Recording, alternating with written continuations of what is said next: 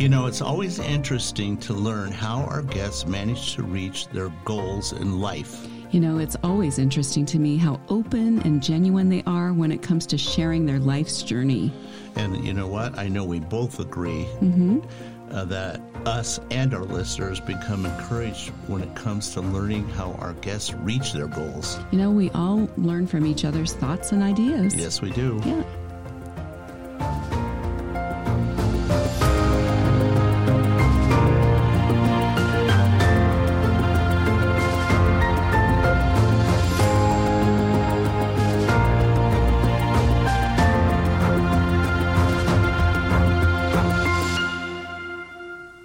Hi, everyone. Hope you've been having a wonderfully creative week. I'm Rod Jones, and we celebrate what people love to do creatively by giving them a voice so you can learn from their life's experiences, and we do too. And I'm Angie Jones. Welcome to Thought Rope Podcast. We invite you to subscribe wherever you listen, and we focus on sharing with everyone how they can think, be, and live more creatively with their own passions. Okay, I'm excited about this guest today, so why don't you tell us who he is? Okay, our guest today is Jeran Isabel. He's a filmmaker extraordinaire with many film credits to his name, including a film he wrote and produced that's available on Amazon Prime currently. You know, what I thought was very interesting is that Amazon Prime actually sent out emails to their Prime members telling them about this movie. I'm not so sure how often that happens. I don't know, but it made it really convenient so that way you knew his film was out there, and that was exciting to us. Okay, I'm going to put you on the spot. Okay. Can you share with us a quote that's applicable to this episode, but not about filmmaking? Well, funny you should say that, because I did come up with one that has a little bit more to do about energy, which good. I think is super important. Yeah. And here's the quote. There is a vitality, a life force, an energy, a quickening that is translated through you into action. And because there is only one of you for all time, this expression is unique. And that quote is by Martha Graham. Oh, very good. I didn't think you could do it, but you did. Martha Graham, modern dancer, choreographer, and I think she's the one who literally invented modern dance. I know that she has her own dance company in New York that has been around for ages. Yeah, very famous. Yeah. But anyway, so let's get on to today's guest, because he's so filled with great energy that when you listen to him, it will inspire you for the entire day. Maybe longer. Yeah. Well, you know what? We can all have our spirits lifted by listening to Jeran. Oh, absolutely. I know mine were. Oh, yeah. So let's start our interview with Jeran Isabel.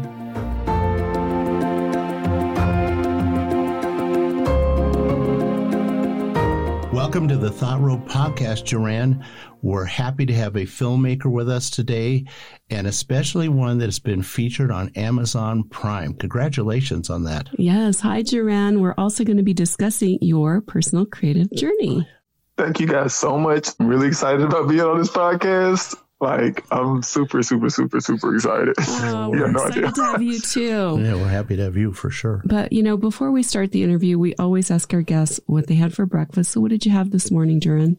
Nothing. So, I'm usually a really light eater because, I'm usually write a lot in the morning. So I usually maybe have some grapes or something, or Walmart has these really good dark chocolate almonds. Those are amazing. Good. Oh, agree. Those are so good. You know what I'm talking about? The ones in the organic section? Yes, those are good. Do. They're very good. Or I used to have some leftover Vietnamese food from across the street. They have really good beef curry and lemongrass chicken, but that's amazing. But today I actually didn't have anything. So that you just go with the flow as far as your appetite goes. So that's nice. Pretty much. Yeah, I don't have a serious routine or anything. That's good. That's totally good. I think it's bad though. They say breakfast is the most important meal of the day, and I miss it. Well, not for everybody though. I mean, some people are more they like to eat at lunch or dinner, and they just don't want to do breakfast, and that's cool too. Okay, all this time. You guys are making me hungry. I know. Okay, Jeran, let's start with you telling us where you're originally from and where you grew up. Well, I'm really originally from Huntsville, Alabama. I grew up in Huntsville. Not exactly the filmmaking capital of the world. Yeah. Most people know Huntsville from like Redstone Arsenal or like the advancements in space and engineering with NASA, but kind of like on a limb with the filmmaking. So, but I can say that I think the innovation is like in the air at all times here. Yeah. And it definitely, I think, has kind of impacted my filmmaking and storytelling for sure. So when you were growing up, did you have a favorite childhood memory? Were you playing with film cameras or something? I really was. I was like really like, you know, it was the 90s and I was a super weird kid that did stuff in his room with his camera. Like now it's like, I think I was a little ahead of the curve because now like everybody does weird stuff in their room with cameras. But like back then it was like, you need to be outside with a basketball trying to be like Michael Jordan. Like everybody's trying to be like Michael Jordan. And I was just like, this is like, I don't get it. Right. And they were like, but you're so tall. So I was like, yeah, that was growing up. I was definitely making like home videos. It's funny because like over the COVID break, yeah, we were watching old VHS tapes and I think it was like my second Christmas or something we were watching. But my dad was like always obsessed with like technology. Like he always had the latest like cameras and like everything or whatever. So like drones, remote control cars, boats, like all that type of stuff. So in the video, we were watching a VHS tape and he was trying to get me to come to him or something, like, you know, like, and get my attention. And my eyes were like on the new camera, like right beside him, like fixated. And he was trying to get my attention and I just was walking towards the camera. He's like, don't touch that. And I kind of looked at him. I turned him. I said, this is like, do you know how far I could bend if you would let me touch the camera at 2 years old?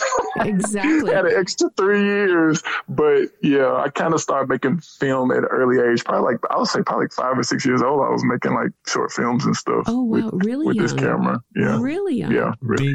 Being tall gives you a good camera angle. You could shoot down at topics and subjects. You get an interesting angle, right? Instead of a straight-on mugshot, you get some really good shots. I'm my own crane. So, that's right. Yeah, exactly. Well, you're like Steven Spielberg. You started very young, even earlier than he did, I think. Yeah. So, yeah, there you go. I think it was definitely like kind of like a God-given gift type of thing. I just came out like fixated with visual storytelling for sure. Wow, that's an art, though, to start so early on and go with, you know, your creativity so early on. That's really, you're really very tuned into yourself. So congratulations on that.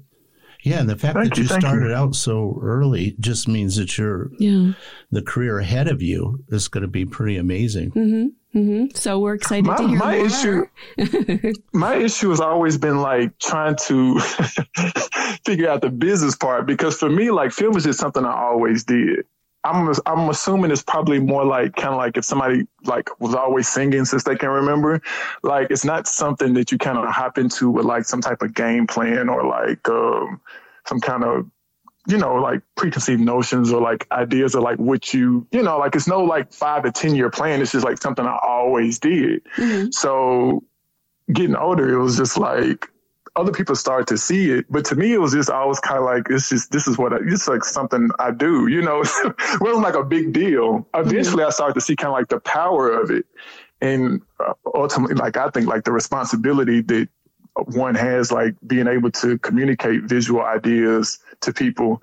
But yeah, it was never like a business minded type of thing or like, so I'm really trying to get acclimated to like that. Even still now, like trying to get acclimated to that type of arena, because it was never like that for me, you know? Mm-hmm.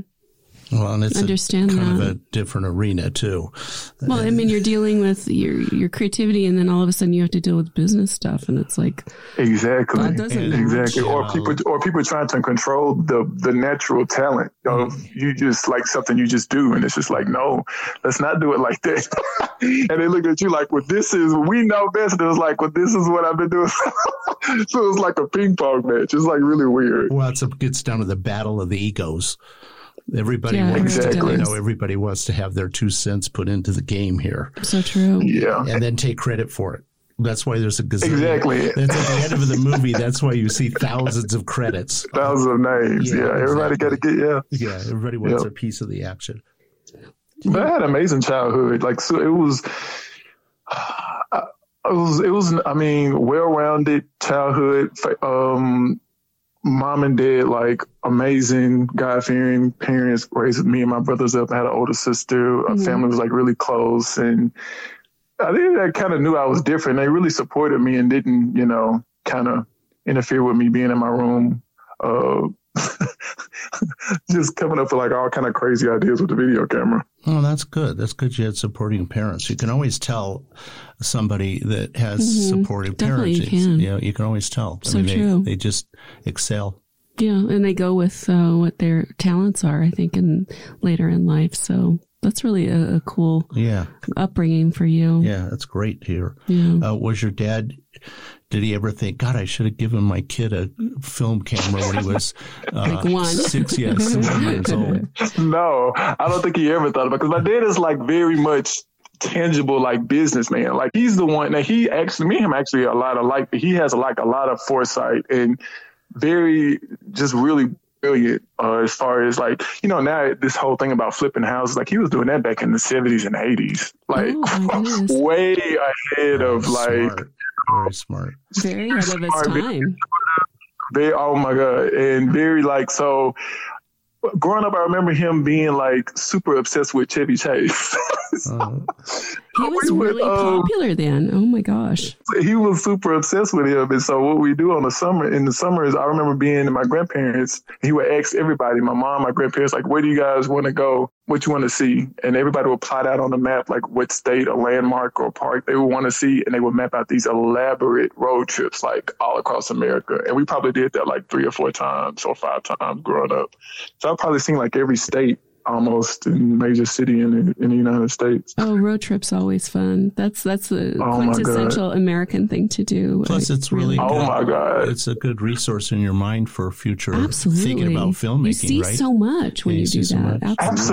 Absolutely. I remember we was talking about COVID like that. We was going through pictures, and it was a picture of me and my parents. I probably was like maybe 1 and some months out in the canyons out west, and I for sure think something got ingrained in my subconscious mind, because even now, like I'm obsessed with like the Western canyons. And so when I saw that picture, I was like, maybe this is where it started, you know, like on some type of subconscious level, you know what I mean? Oh, I think you're right. Yeah, definitely. Yeah. Absolutely right. Definitely had an impact on me. There's a lot of creativity in those canyons. There's a lot of spirits moving around. Oh my God. It's like energized. When you go out west in the desert, like it's like, you can just feel like that. You can just feel it. Like, it's really, really cool. Well, that's true. That's our favorite place. It's our favorite place. Yeah, definitely. Really? Oh my God, road trip. Exactly. Totally We've spent many years running around the Southwest in a Jeep. Oh, I love it. In some remote areas. That's like so cool. Like, so did you guys ever go to Sedona? Like, that's the one place I haven't been yet. Many times. You'll love it there. You should go. You would love it. I'm trying to go, like, we want to go this year, but we're trying to wait till my nephew gets just a little bit older. So I think next year we're going to go. You should go. All of us going to take a road trip out there. Yeah. There's a lot of I'm excited about going out there. Amazing vistas. Well, you know, I can't wait. I need to get back to what we're talking about, so that way we can we can talk about all this gossip about Sedona. No, we would love to talk endlessly with you, because you are such, you know, like so in sync here. But so before we go on discussing what you've that you have an Amazon Prime movie right now, which is congratulations on that. But tell us a little bit about God of Dreams. And that is your movie. Where do I start? So basically, I mean, the synopsis of it is about a group of, I guess you could say, like young social kind of, I won't say outcasts or misfits, but individuals who kind of feel compelled to kind of do something against this kind of oppressive government that's kind of formed around events that have transpired in a nation. And it's been a crisis, and things have gotten tight, and the economy was on the brink of collapse, and they had to do something. So they ended up doing the unthinkable. And it's like, how in the world did you think that was the answer? But they end up banning dreams. And I guess the ideology behind that is that if we can just stabilize things and keep people from wanting to, or the buzzword these days is disrupt you know, the system, then we can kind of stabilize everything. And so they decided to do this through these pills that people take to kind of suppress the urge to dream, to want, to desire. And people are trying to, you know, keep society going as it was. So you have these individuals are kind of fighting against that, and they, you know, don't really believe in it. Okay, don't give away. Yeah, because we want people to watch it. So okay, good. So I should stop there. No, actually, you set the stage. Yeah, you set the stage perfectly. Okay, good. You said it perfectly. What I also thought was pretty interesting, that Amazon Prime put out an email. They must have liked your film an awful lot, because I don't think they do that too often. I could be wrong, but they put out an email to people all over the world. Yeah, all Prime members all over the world, so they could watch your film. I think that's pretty exciting in itself. So nice that they did that for you. Yeah, that was a real blessing and amazing. Like that. I mean, not having a budget. Originally, this company was going to invest in and back it. So I wrote the script originally with the idea that we were going to have some funding, and they pulled out and they had my script. I told my friend Joe, who's the producer, on that, I said, well, now I have to shoot it, because you know what happens when you get a script floating around in Hollywood in 5 or 10 years, you go see it on the screen. So I was like, now I have to shoot it. So he was like, well, I'm going to help you. And we ended up having an amazing cast. And it was, you talk about a spiritual experience. Like, it was, oh my God. Even the cast felt it. Like, one of the actresses, Elena, she's from here in Huntsville, and we had a mixture of Hollywood and Huntsville actors making it happen. And she was like, I feel like protected. She's like, I don't want you to think I'm sounding crazy. I was like, no, I know exactly. I know exactly what you're talking about. But the original idea for God of Dreams, I mean, I'm a spiritual person, and I have prophetic dreams and stuff. And I really, for this project, wanted to kind of make something on a personal level. I remember probably a couple years before COVID hit, we were at church. I go to a small church in Gurley, Alabama, which is like 15 miles from Huntsville. Small, you know, it's my grandmother's church. That was like on my dad's side, his mother's, that was their home church.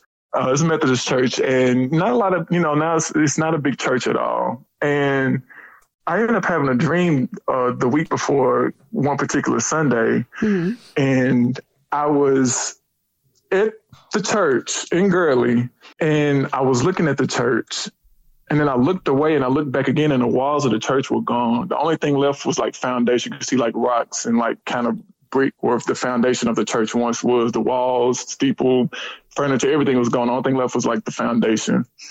And I turned and I looked again, and the walls were there again.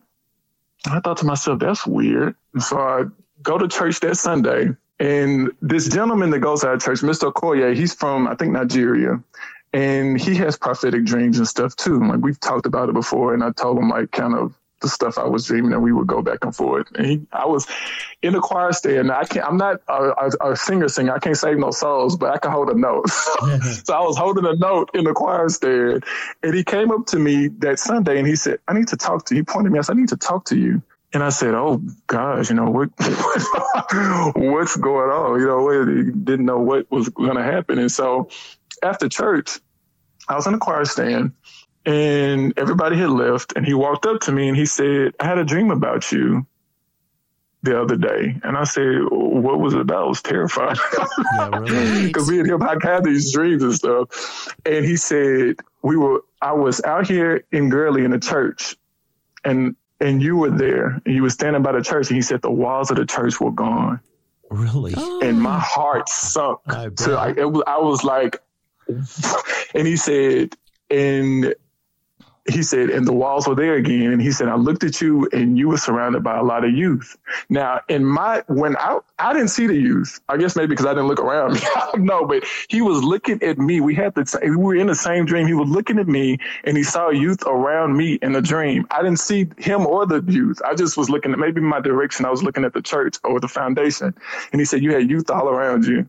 And I said, oh my God, like we had the same dream. And it was really mind blowing, because I thought to myself, like, God is working on an unimaginable level to carry his will or whatever, you know, that he needs done, like out. And so that now at the time, my church had no youth. Like, people will call it like a dead church or, a dying church, whatever the terms they have for it or whatever. I mean, I don't look at it like that. I just like going and I get the word and, I try to live a great life, this pleasing to Him. So I don't get caught up in that. But we had and the church were really thinking about closing the church and moving to, Huntsville because, everybody's moving to the city, country, population is dwindling, all this kind of stuff.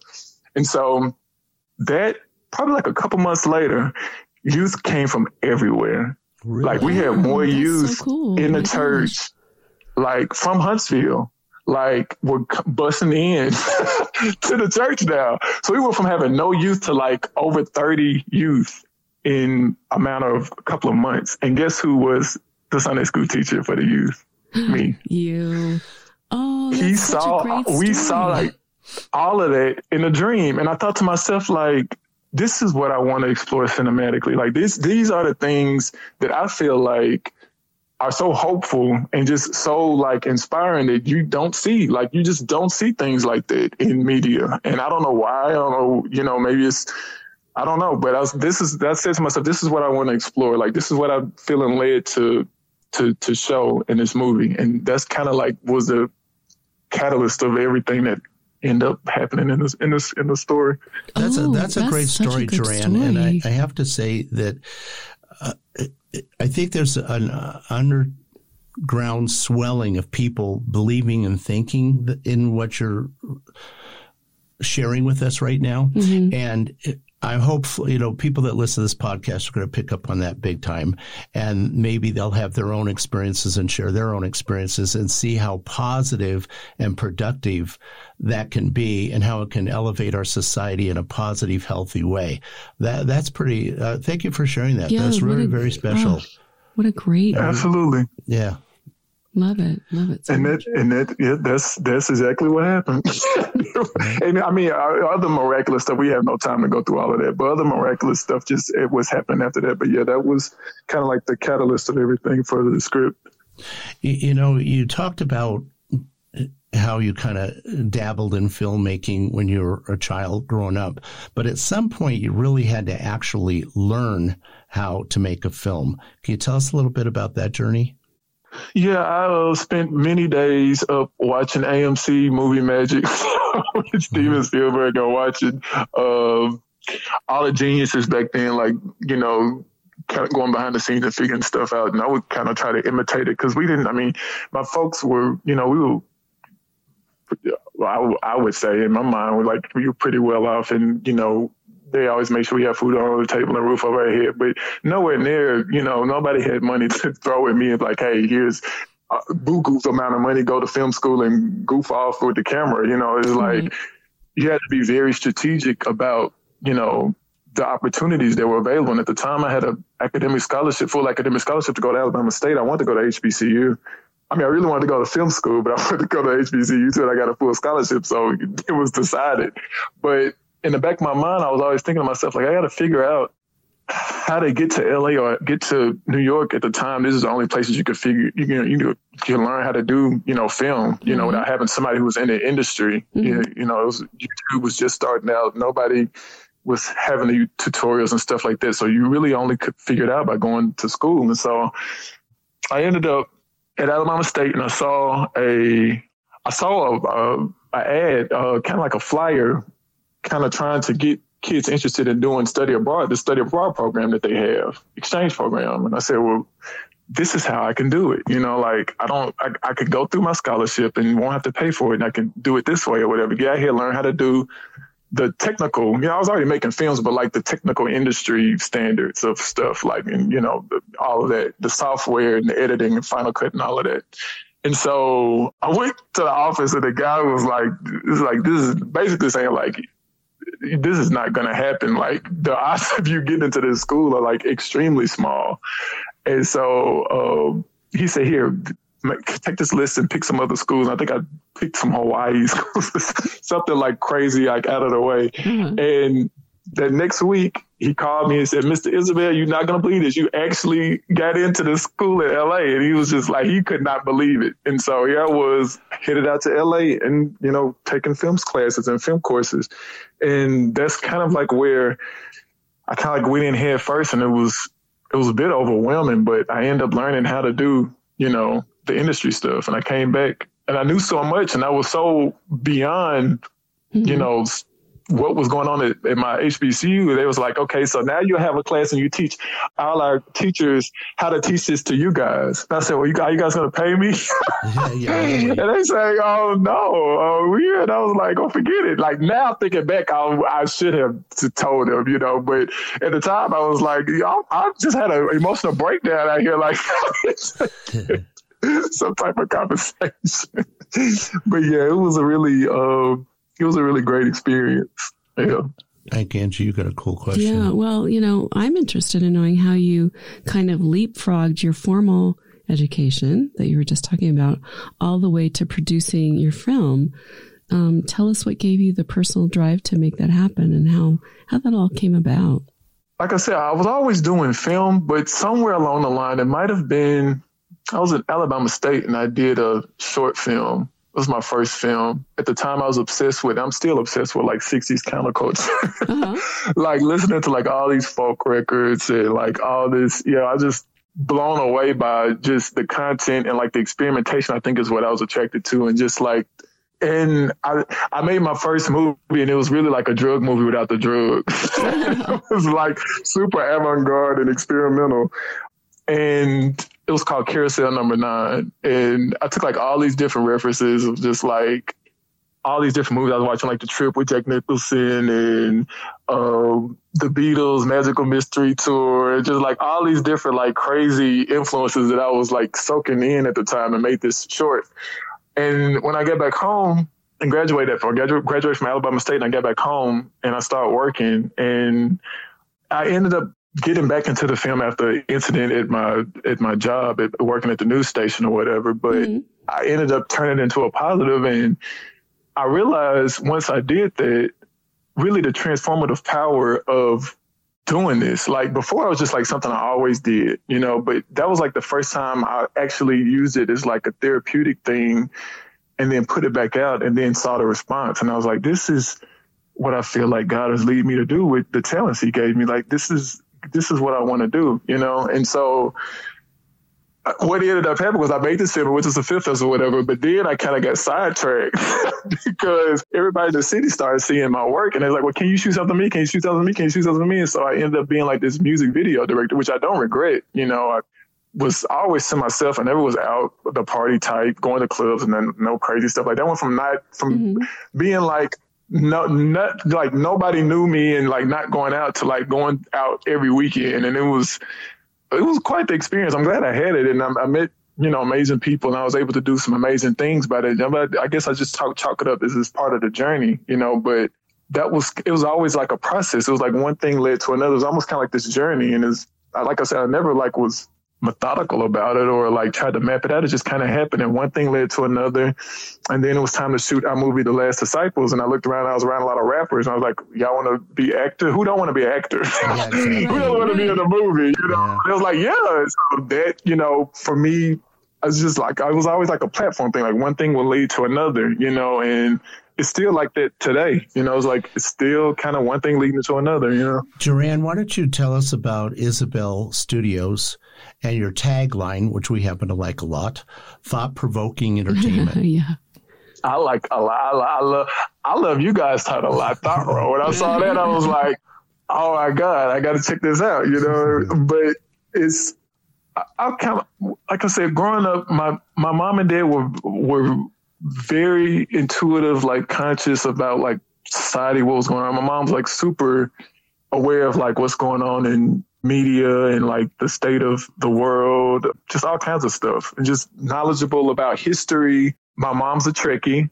My dad is a Star Wars fan. So you can imagine the type of conversations that were going on in the house growing up. Like we had these philosophical powwows. My dad is super philosophical and just his outlook on life. I mean, it's his outlook, which is kind of quirky, but I mean, he has a way of looking at stuff. And so I think that kind of really seeped into me and my brother's way of looking at the world and viewing the world, and really informed my content, I think, as far as the type of concepts I want to explore, the type of questions I want to ask, and the discussions I want to have. Just, I feel like that's kind of how everybody grows, and we grow individually and collectively, is like experience and discussion, you know, like getting to know ourselves and other people more. And that's kind of like what I want to do with my films and my art, you know. I think you've achieved that. Yeah, very much so. Sure.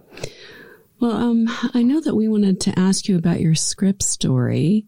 Interviewed you. You had a little story behind that. Tell us what happened. With Got a Dream script? Yeah. Like how it, like what, in what way? Like how did it come to be? Like, I know you talked about the dream that you had and etc. But how did it come together for you? When did you physically sit down and start writing it out, right? Yeah. So what happened was I always had the title Got a Dreams, but I didn't know the title came to me, but I didn't know what it was going to be about. I was just like, what? This is a cool title. Yeah. I always in the past was like into like looking up lucid dreams and just different stuff like that. I've always been fascinated with dreams since I was very young. Like, so there's always had prophetic dreams. Mm-hmm. The one I told you guys was just one of like hundreds. Just like hundreds of stories like that of just like crazy, you know, things or whatever. So I knew that wanted to be a part, but I didn't know. So what I ended up doing was I ended up doing some research like I do with every, you know, creative process. I ended up doing some research on prophetic dreaming, and Daniel popped up. Now, in the past, like, you know, I read about Dan and Lion's Den and different things like that, but I didn't know him as like this dreamer guy, like the guy who had these dreams and interpreted dreams. And so I started reading it. I was like, oh my God, it was like super comforting and inspiring, you know, and my middle name is Daniel. Okay. So I run to my mom and I'm like, Mom, you didn't tell me, you know, why you never make this connection about Daniel of the Bible and my middle name? She was like, oh, I never thought about it or whatever. And so I got home and I really prayed. We had finished this movie called Candy, and it was an urban drama. And afterwards, I really stopped and I prayed and I was asking for direction. I was like, God, I really could go any direction with my art and craft. I really want to go in the right direction, and I need you to lead me in the way in which I should go, you know, as far as this project and just future projects in general. And I kid you not, I'm up writing. He gave me a couple of revelations. One of them was this nonprofit organization I had, Isabel Academy. That came, and while I was working on that, the script for Got a Dreams all came down, and it came so fast that I was on my computer writing this. It was almost like I was watching a movie. Like, it was super, super, super, super, super, super crazy. Like, it was coming down. I'm writing it down, and some of it was happening so fast that I'm taking notes on the side of the script just so I could keep up with like how it was coming. Wow. And probably I had the whole 90 pages probably written in like 3 days. Wow. Like no first drafts. Yeah, auto writing totally. going on there. Oh my God. And I remember I was up and I finished on the third or fourth day, maybe. It was less than a week. I can't remember exactly, maybe 3-4 days, something like that. But I remember being up, and I was up as the sun was coming up. And I remember at my computer desk turning and looking out the window, and the sky looks a certain kind of way, or like it's a little brighter than you. It's just something about it. You know, it's hit in a different way. And I just remember looking at the sky, and it just looked that brightness or that kind of indescribable feeling. And I was like, this is going to be something. I don't know what, but this is it. You know, like this is something that I really like love. Like, this is me, you know, and I knew it was divinely inspired, but I thought to myself immediately after I said, it's not going to be this easy. Something is getting ready to happen. I just had that feeling in my heart that it was like, you're going to be tested on this particular journey or whatever. So I'm talking to my friend Joe, and I'm telling him, like, Joe, I just got this amazing idea. He's like, oh, cool. I said, but something's getting ready to happen. I'm going to be tested to see, like, if I'm going to do it, if it's going to happen or not. Mm-hmm. Sure enough, I get an email from a company that had Candy at the same time, Candy started taking off. And they called me and they say, hey, would you be interested in doing a second one, a third one, a fourth one, a series? And I say, here it go. I turned and looked at Joe, and I said, now I have a choice to make. Either I can go with this, or I can turn it down and I can do this movie and do what I know God is telling me to do. And Joe was just like, I'm coming up because the CEO guy of the company said he's going to call me and schedule this meeting or whatever. He's like, I'm coming over. You're not messing this up. Yeah.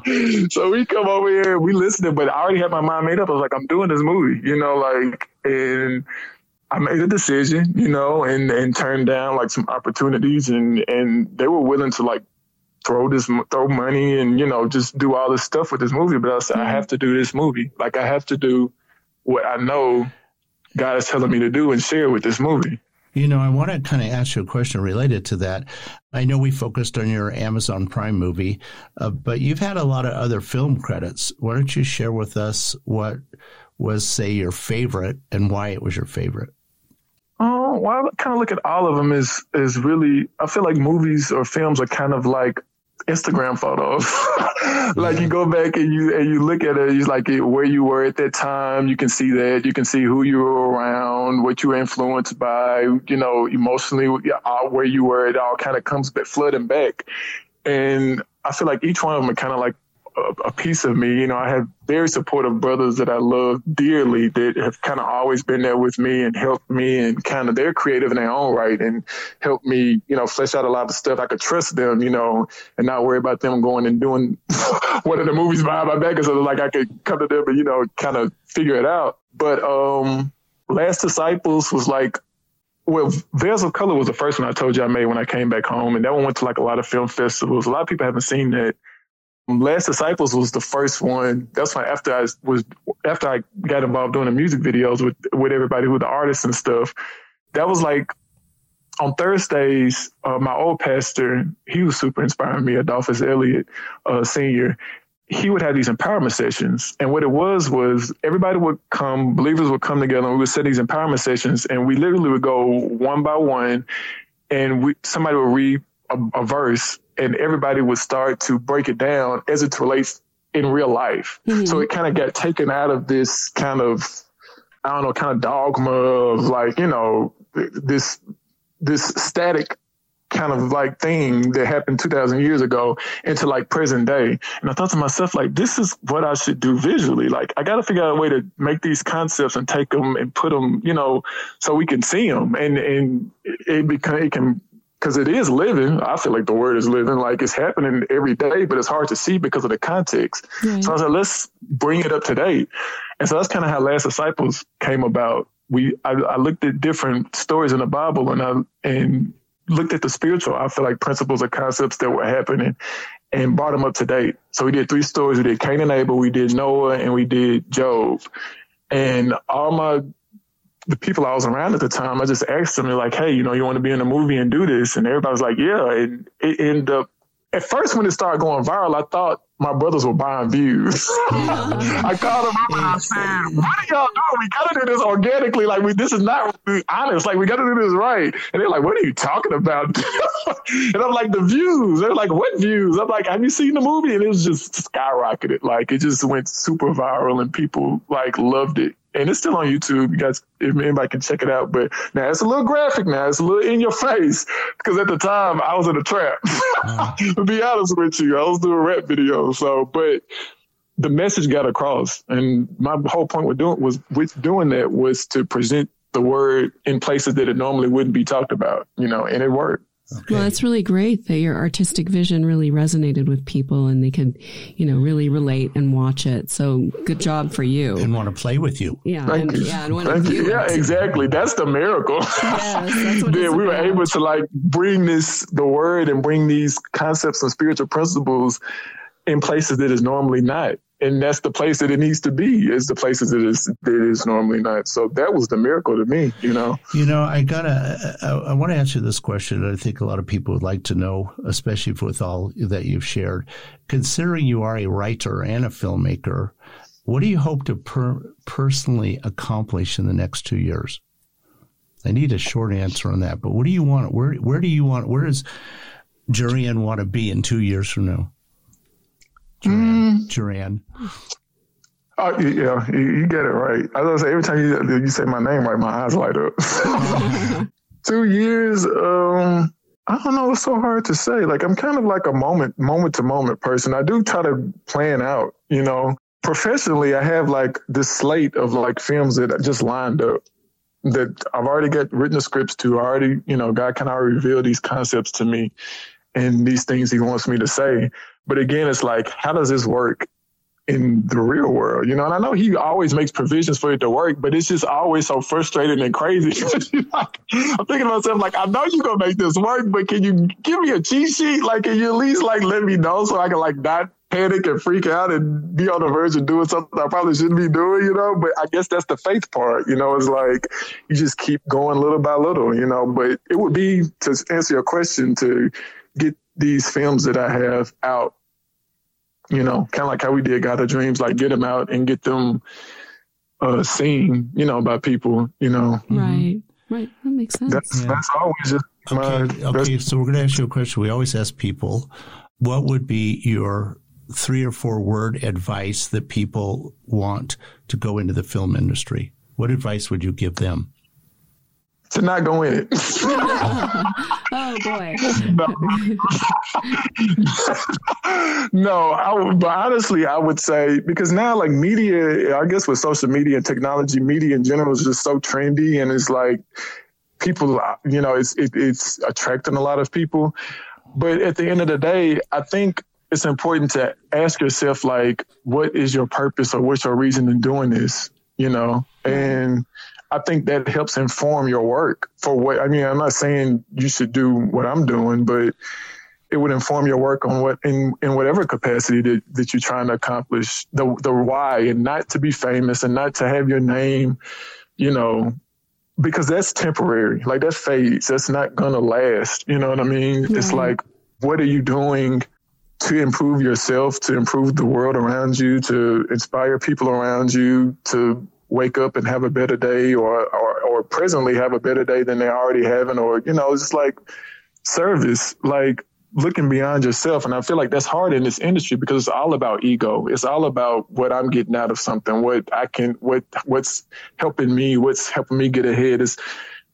It's I don't know. Like, I kind of like have a love and hate relationship with the industry, because on one hand, it's like, I need it to get across the messages and the things that I want to do. But on the other hand, it's like day to day, I'm kind of becoming more and more disillusioned with the industry of Hollywood, because it's just depressing. Like, you're not the only one who's disillusioned with Hollywood. I think a lot of people are. But for you, I really get that you're all about your heart and following your spirit. And that's so inspiring. And I think that being able to edit out the business and money portion while you're creating, I think that's really where you're shining here. And a lot of people can't do the two hats. Exactly. It's hard. And obviously, Joran, you're doing exactly the right thing, because all the right doors seem to be opening at the right time. So you're following your path. You're doing so good. You're doing really great. Yeah. Thank you, guys. I need to hear this. Thank you. I wanted to ask you this quick question, and then Angie's got my favorite question coming up after this one. Yeah, I'm excited to know. Joran, what do you do when the creative muse leaves the stage? What do you do when he's out of the room and you're sitting there all alone? Oh my God, freak out. What do I do? I mean, what I used to do is I used to go to the library. I was obsessed with the library growing up, because they had all the free DVDs that you could check out, and like, you know, before streaming took over, and I would just get like all these kind of obscure, you know, thank God we had a great curator at our library who had all these independent films and stuff like that. But that's what I used to do. And I used to get like a lot of international, which I still really love, like international art films and stuff like that, because they tend to be less constrained, you know, and worried about like financial doing well at the box office, and they tend to be more about like ideas, I guess. And so I used to watch like a lot of those subtitled and stuff like that or whatever, and go to sleep on them, wake up with great ideas. Yeah, now they're not so interested in the protagonist-antagonist plots. Exactly. They show good writing, good editing. Yeah, and it was, you know, a lot of it is like really forward thinking, you know, like a lot of stuff coming from overseas. But now I'm kind of like, that was when I was younger, but now I'm kind of like very sensitive about like what I'm taking in and the ideas I'm taking in. Just really more aware now than I was when I was younger about certain things getting in your spirit and certain things kind of like, you know, meddling around in your mind, and they come out some type of way. You don't know where, but it's going to come back out some type of way. So now I'm like really kind of like aware of that and try to be very selective about what I watch. But to answer your question, take drives. I like going to state parks. I love amusement parks. I love looking at the theme in amusement parks and getting that energy. Reading. I love reading.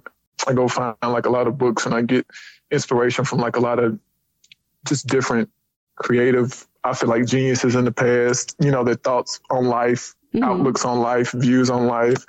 Talk to my brothers, have philosophical conversations, save the world type of conversation. Yeah. You know what I mean? Yeah. Like, it's like, okay, this is interesting. Like let's put this visually on screen, you know, like turning those moments of aha moments that you have when you're talking to, you know, a loved one or a friend or whatever, and then like translating that visually to let everybody have the aha moment. You know what I mean? So that's kind of like, I guess, where now, you know, it's more like on a spiritual thing. I read like a lot of devotional books, try to stay prayed up and tapped into. And sometimes it's, you know, I just have to become comfortable with sometimes God just want me to rest. Yeah. Like, just chill out, dude. You know, just you've been working nonstop for 2 years. Take a couple months off, you know, like, so. I think you're right on the money on that one, really. That's why there's 7 days in a week, and that's why there's the 7th day. But okay, Angie, that's my favorite question. Okay. So now we're going to go on to the other question because we're running out of time. And that is, if you sit on a park bench and chat with anyone from the past, who would it be, Duran? Christ, of course. Oh, yes. Of course, my everything, but with him for sure. But this guy, I don't know if I'm pronouncing his name right. I have a super interesting story. I don't know. It's probably going to be too long. But when I was like 19 or 20, I really went on a search for God. And I grew up in the church, you know, I accepted Christ like probably like 15, 16 years old.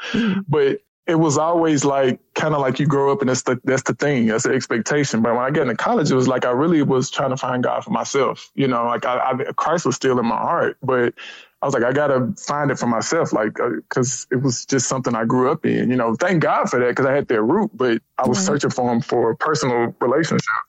And so I was reading like all types of stuff. I got really into like Eastern philosophies, Confucius writings, Buddhism. I read like a lot of, I wish I'm still fond of the Dhammapada and different things and stuff like that. But I was reading this, but I got a hold to, and I was praying the whole time. I was like, God, please reveal yourself, because I'm looking for you. You know, I was going through a lot of personal stuff, identity stuff or whatever at the time.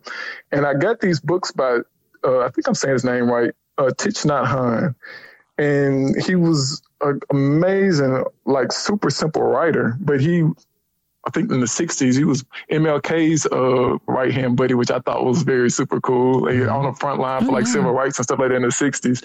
But he had this idea of like joining the East and West through religion. So he was writing these books trying to not necessarily consolidate or trying to like say they're the same, but kind of like highlight the similarities between Buddhism and Christianity. And so he had this book, Going Home, Jesus and Buddha as Brothers, and I can't remember the other one, but I was reading the book, and then he said, if you came to this religion looking for God from another religion, he said, go back to your religion, find the truth there, and then come back to this religion, because if not, you like a leaf blowing in the wind. And when he said that, it was like a light bulb went off my head. I was like, that's exactly what I was.